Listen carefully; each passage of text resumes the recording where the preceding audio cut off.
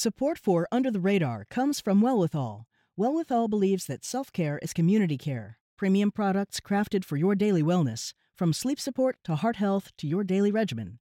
20% of Wellwithal's profits are committed to leading the fight for health equity. They won't stop until it is truly well with all. Under the Radar means hearing about things you didn't know you needed to know until you hear them. It's a serious look. Hear about the issues that don't get the attention they deserve. Under the Radar doesn't get caught up in the day-to-day. Surfacing issues that are not talked about in mainstream media. I think it's something that connects us to each other. Under the Radar is all about discovery. I can be guaranteed voices I haven't heard before. But also the questions. Under the Radar is one step ahead. I'm Callie Crossley. This week on Under the Radar with Callie Crossley, September 11th, 2001. Unidentified terrorists lead a four-pronged attack on America. In New York, the morning hours turn into frightening chaos. 35 seconds, and then there was like this pause, and then boom, hit with all the dust, and it was black. I mean, pitch black. I don't know if anybody could have survived being on the street at that time. And Diane and I were sitting there. Somebody said into our ear, something's going on at the World Trade Center. There are flames coming out of the side of the building. Something has hit the building. It may be an airplane. It just went ba-boom. It was like a bomb went off. And it was like holy hell coming down them stairs. Just in, you were looking at obviously a very disturbing live shot there. That is the World Trade Center, and we have unconfirmed reports this morning that a plane has crashed into one of the towers of the World Trade Center.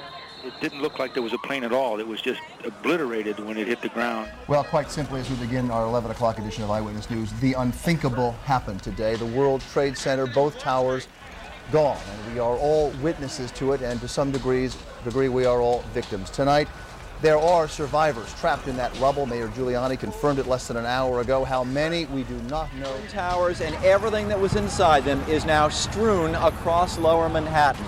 Office workers, the bodies of office workers, the rescue workers who tried to save them are now buried beneath tons of broken glass and twisted steel. The scope of this disaster is impossible to comprehend. Al-Qaeda orchestrated the string of attacks. In addition to the World Trade Center, another hijacked plane flew into the Pentagon in Washington, D.C., while the last crashed in a field outside Philadelphia when passengers fought back against the hijackers. The nation grieved the deaths, a final toll of 2,996 Americans, a tragedy that forever changed our country. For some of us, September 11th, 2001 still rings clear in our minds, and even 20 years now after the attacks. But newer generations have little to no memory of that tragic day, either having been too young to remember or not yet born. We're marking the upcoming 20th anniversary of 9/11, reflecting on how Gen Zers recognize an event that they learn about in history books and examining generational trauma affecting those who didn't even live through the event. Later in the show, American Muslims have always faced discrimination in this country, but after 9/11, anti-Muslim prejudice increased, frequently turning violent. We're looking at the growth and spread of bias against Muslims in America as the nation marks the upcoming 20th anniversary of September 11th, 2001. But first, joining me remotely, journalist and historian Garrett Graff, whose latest book, The Only Plane in the Sky, is the first comprehensive oral history of September 11th. Graff also serves as the director of the Aspen Institute's Cybersecurity and Technology program. Welcome, Garrett. Thanks so much for having me. Glad to have you. Sam Summers, experimental social psychologist, author, and professor at Tufts University. Thanks for joining us, Sam. Sure, thanks for having me. It's good to be here. And Dana Rose Garfin, trauma scholar and assistant professor at the University of California, Irvine. Hi, Dana. Hi, great to be here. Well, I'm happy to have all of you to delve into this. And Garrett, I'm going to start with you because in 2019, you wrote a piece for the Wall Street Journal that I think really can help people understand what we're talking about when you think about who experienced it, 9/11, and who didn't, and really what that means in terms of recognition of this momentous occasion, this marking of the 20th anniversary. So you wrote in that piece, this fall, college students born after 9/11 began arriving on campuses across the nation for the first time. And in recent months, the first candidates born after those attacks began applying to join the ranks of the New York City Fire Department, still haunted by the loss of 343 of its members on that day. Similarly, military recruits born after 9/11 are now being deployed to the wars that the attacks sparked, as well as to Guantanamo Bay, where they will guard al-Qaeda prisoners captured before the young soldiers were born. Well, that really puts it in perspective, doesn't it, Garrett? Yeah, I mean, this is now a seminal event in American history where a quarter of the country, though, now is too young to remember the attacks at all and has only ever learned about them in history books. And yet, even now, 2 years after I wrote that piece, we still have, wars underway in Iraq and Afghanistan, or sort of the tail end thereof. Those al-Qaeda prisoners are increasingly moving into geriatric care at Guantanamo Bay, still even without any sign of the trials that would bring them to justice anywhere on the horizon down the road. I mean, this is an incredible moment in time as we watch 9/11 shift from memory into history. One of the things you've said is that the challenge of this history is that we teach it is not actually how it was experienced, that a big part for you in capturing this story was how 9/11 was actually lived. Now, what do you mean by that? Yeah, the story that we tell, the history that we teach of 9/11 is a much simpler, neater, and cleaner history than any of us who were actually alive that day experienced. We talk about it as the attacks began at 8:46 in the morning. The whole thing was over 102 minutes later at 10:28 a.m. with the collapse of the second tower. There were the 4 flights. There was Pennsylvania, Pentagon, and the Twin Towers. But that's not the day that any of us actually lived. That we lived an experience filled with chaos and confusion and trauma that we didn't know when the attacks began. Most of us believed that that first crash was actually an accident, not an attack.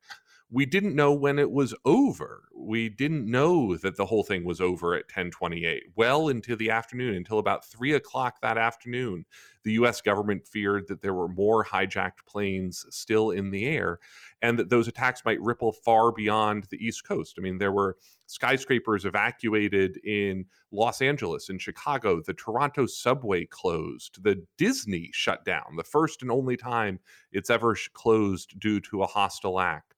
And that the death toll for much of that day was feared to be 20, 30, 40, 50,000 Americans, perhaps. And of course, none of us knew what came next. We didn't know whether there was a second wave that afternoon on 9/12 in October, what might be coming in 2002. I mean, part of what is so hard for the current generation learning about 9/11 to understand is that they look back and they see that al-Qaeda was unable to attack the United States again for more than 17 years after 9/11. I mean, they sort of wonder, what was the big deal with the war on terror at all? You're exactly right. And Sam, you're part of the cohort of people teaching those students, by the way. And you talk about the anniversary, and a big anniversary like this, as a kind of flashbulb moment, because people can remember where they are if they were around. But it's quite different for students who weren't around or who have some vague memory or only read about it in a book.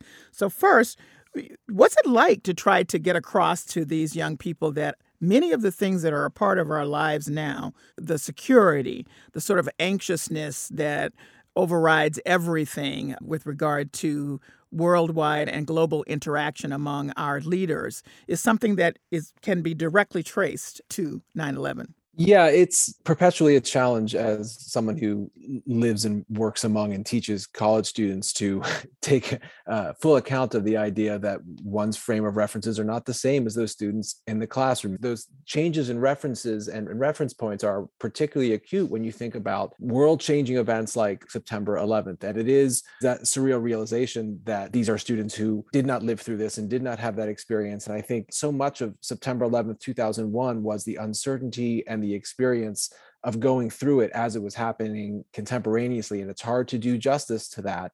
And as I say that, I'm sure there are people listening to this broadcast who are thinking, like my parents' generation, right? That's what we've always been talking about with the Kennedy assassination or with other seminal events that have happened in our history, that the lived experience of going through it is very different than reading about it and hearing about it after the fact. And it is a challenge to get people to go beyond, of course, the facts of what they read about on the page and hear about in a class, and to put themselves in the psychology and the emotional state of what it was like at the time.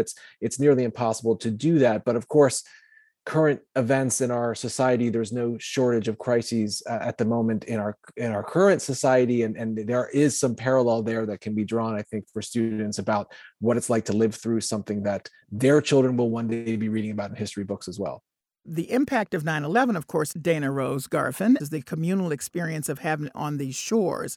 And for America, particularly, since nothing like that had happened before, it was particularly traumatic. I definitely think that in some, and in probably many ways, this younger generation was still impacted by 9/11. So, for example, I grew up feeling a sense of invulnerability to any attack, right? So it was very shocking for my generation to see and witness that we could actually be attacked by a foreign invader.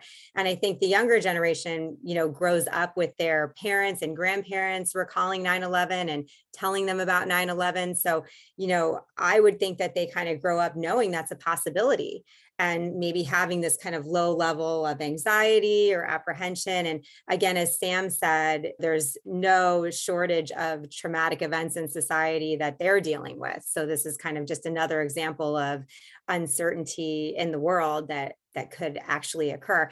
And, I also think from a trauma perspective, there's a lot of intergenerational trauma that gets passed on. So, even from an epigenetic perspective, women that may have been pregnant during the time of 9/11 or shortly after, when there was all this trauma and societal upheaval and stress and anxiety, they could have passed some of that on to their children, even in a biological way.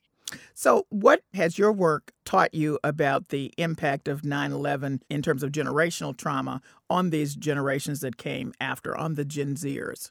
Yeah, so I don't know if we really have data specifically on how it impacted Gen Z, because we don't really have a good control group of a generation that, didn't experience that as a child in that same way, right? That grew up sort of after the fact of that.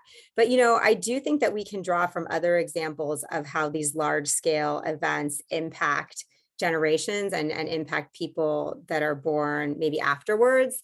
And, as well, like a lot of our research has shown that certainly many people are quite resilient after traumatic events, but we do see these protracted stress responses and negative physical and mental health outcomes that are associated with exposure to these events, even when that exposure occurs through the media. And for some people, that can persist for many years. I think one of the things to pick up on sort of both what Sam and Dana are talking about is it is very hard now to realize just how different the environment that this generation has grown up in. That, to me, the most fascinating moment of 9/11 has always been the 17 minutes between the first crash and the second crash.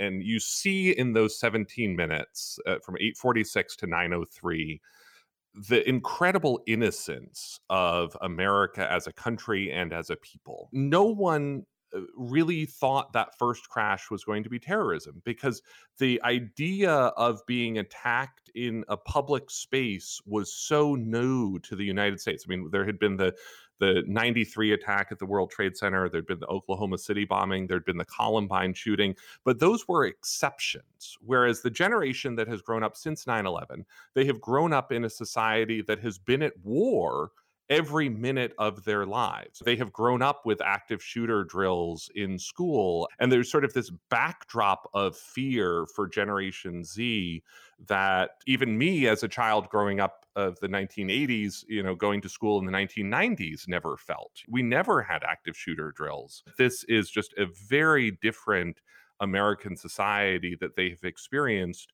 without ever actually having a good understanding of that which came before. It's pretty interesting to me that, as you've pointed out in some of your other work, that if you peel it back, that 9/11 is in the backdrop of so many issues. So even if you weren't here, you are living through all of the residue of it as it has embedded itself in these other issues that we are confronted with now.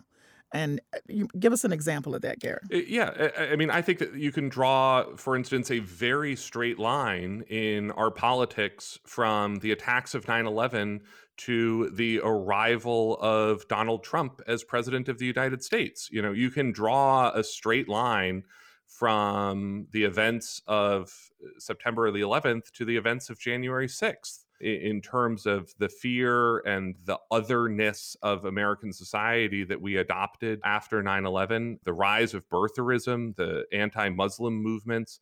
And this isn't just in the United States, by the way. I think you can draw a relatively straight line from 9/11 in the UK and the experiences thereafter of the war on terror up to Brexit in terms of the destabilization of the Middle East, the war in Syria, the immigration crisis in Europe, and what that has meant for the way that a lot of Western democracies have looked at themselves and reshaped themselves in the 20 years since. And that's my guest, Garrett Graff, who's a journalist and historian. Sam Summers, if a lot of this stuff is embedded, but there's no history or there's no meaning to I'm using Gen Zers as a kind of collective way to think about it, the generations that came after, what they consider to be threats is quite different. So 9/11 has that resonance for people who lived through it, understanding what changed and what became a threat. But for them, everything that Garrett just mentioned is just run of the mill. That's part of their lives. But other things are more forward to them in terms of threats, and they cope with that differently. Yeah, I think that our sense of threat is relative and is subjective. And I think that one could very dispassionately look at numbers and say the casualty tolls from September 11th, frankly, pale in comparison to what's going on right now during the COVID pandemic in terms of deaths in this country, but also worldwide. And that doesn't feel like a comparison that makes a lot of sense, because September 11th, for all the reasons that Garrett's talked about, resonates still with our society because of what it meant, because of all of our living through it. But that becomes a difficult thing to wrap one's head around when one did not live through it. I think what's also notable in my conversations with students when we talk about, for example, September 11th as an illustration of a collective trauma or coping strategies in its aftermath, a lot of my students will sort of talk about the ways in which they've learned that the country, America, came together after that event, after that tragedy, and it sort of all banded together, and there was unity and so forth.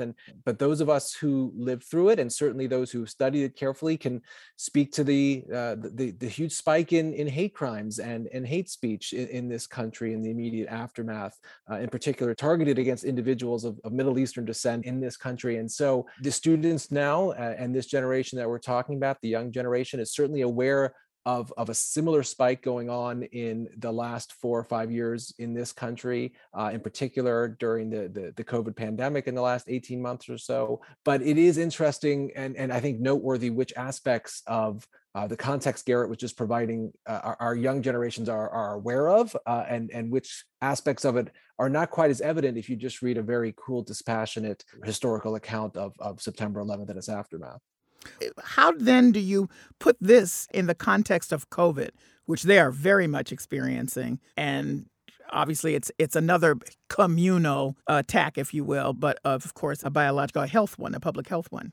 The students can resonate with that. The idea is that, Garrett talked about what it was like to live through and to experience September 11th contemporaneously as it was happening, and the uncertainty, how long is this going to last, what's going to come next. And while that was within the confines of 24 hours and then yes, the weeks and months that followed, we're 18 months into the pandemic crisis right now, and our students are still asking those questions. We're all asking those questions, and so the time course is different, but some of that psychological impact and psychological uncertainty is very similar, clearly.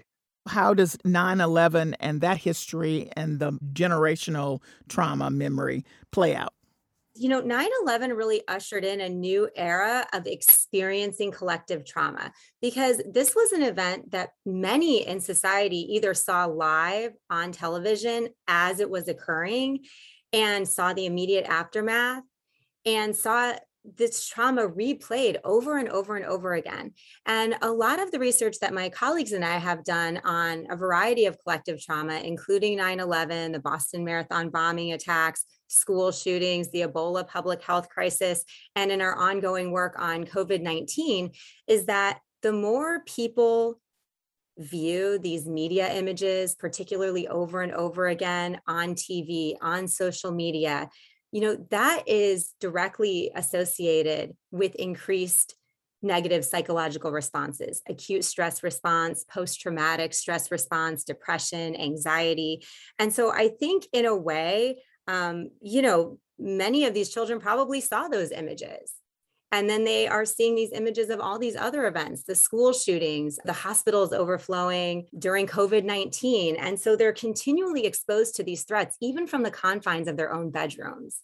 So I think kind of the backdrop of this, stay-at-home orders, schools being canceled, and these disruptions of their lives that they're directly experiencing, they're witnessing all of these crises on TV, on social media, on their computers as they're occurring. We all saw the events of January 6th live or shortly thereafter, replayed over and over again. And we know from a very growing and robust body of research that witnessing those events through the media, even indirectly, has very serious consequences for our mental health. So what do you think is the takeaway, Dana, on this 20th anniversary of 9/11? Yeah, so I think certainly Garrett's work is, very impactful and very important. Remembering these lived experiences, honoring the trauma that people went through, remembering so we can be cognizant that these events could happen and to take the necessary actions in society, to protect against those threats. But, I also just think it's a good reminder that staying informed is quite different than exposing yourself to these disturbing images, whether they're of 9/11, whether they're of COVID-19, over and over and over again. Garrett, what's the takeaway, do you think?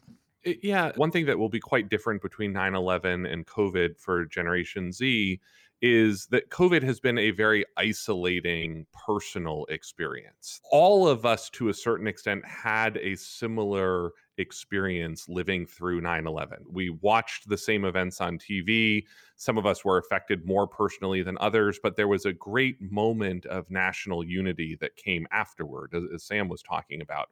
But as Dana was saying, part of what makes the COVID pandemic so challenging is that even on the same street, let alone in the same classroom, people are having wildly different COVID experiences. And that's, I think, going to lead to very different senses of what this moment was like. And because, the message very much from the US government over the last, year and a half is that we are not all in this together as we were after 9/11, that this is each of us trying on our own to make it through this pandemic in a way that is different from our neighbors, our friends, our family, and our classmates in other parts of our towns and communities and across the country. So I think that there's going to be a very different type of trauma and sense of memory of this event than there was after 9/11. And I think part of what overhangs the anniversary of 9/11 this year is that sort of shared sense that the unity that existed in the wake of 9/11 is now gone. And we may not see that again in our country anytime soon. Sam, you've said that memory works different for events that are emotionally charged versus those that aren't. Obviously, 9/11 was quite emotionally charged. Given what Garrett has just said, maybe COVID is not as emotionally charged because of the isolation. But nevertheless, what's your takeaway from how this 20-year marker is received?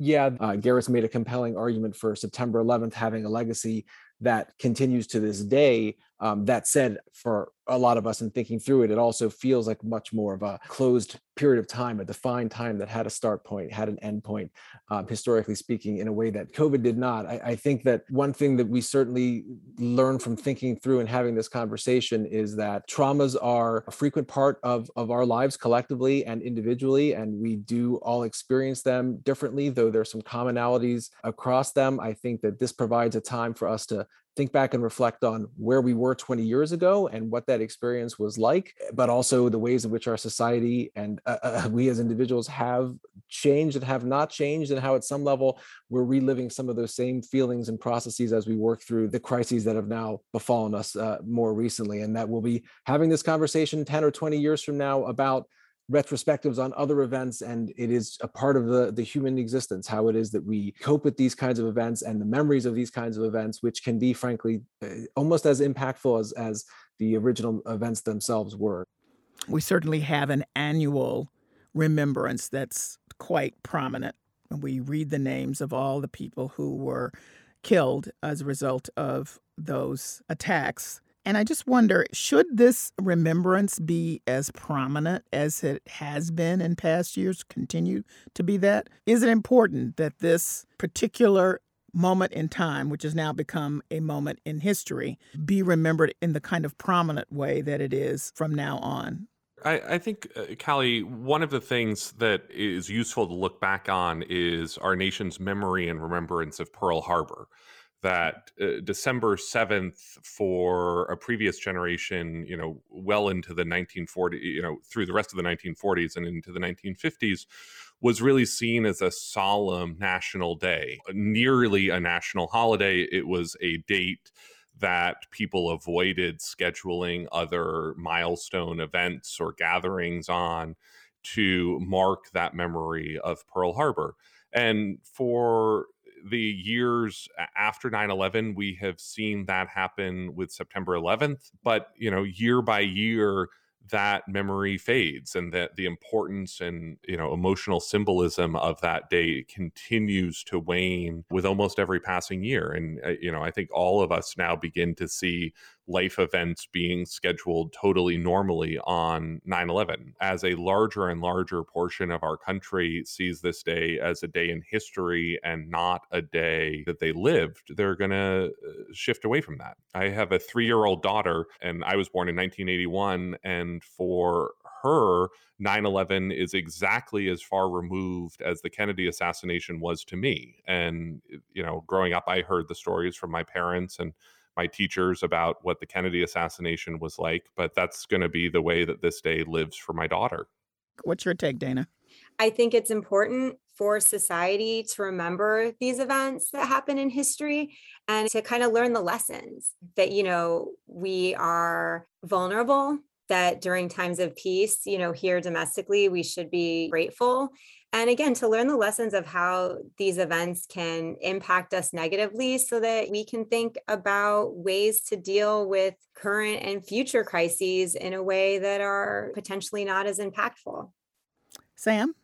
I think certainly at a societal level, the commemoration here makes a lot of sense and is one that helps keep the lives lost and the issues that arose after the attacks on our radar. And we all have to come up with the emotional resources and the coping strategies that make sense for us. So for individuals for whom it's too painful to sort of think through and watch the coverage and have this kind of collective commemoration, then they'll practice what emotion regulation researchers talk about as situation selection and avoid it and commemorate it and memorialize those they've lost at the time and the place that makes sense for them. So I'm sure that there's a great deal of individual variability in how we react to anniversaries like this. And I think, as we've been talking about, the experiences that we have in life are different for all of us. And we all, though we had a collective memory of what went on during September 11th and its aftermath, the very personal aspect of it obviously varies a great deal by individual. So it's the understatement of the century to say it's a bittersweet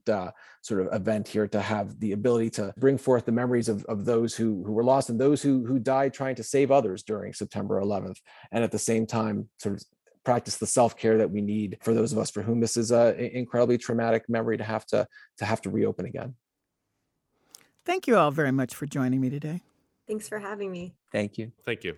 Garrett Graff is a journalist and historian whose latest book is The Only Plane in the Sky, the first comprehensive oral history of September 11th.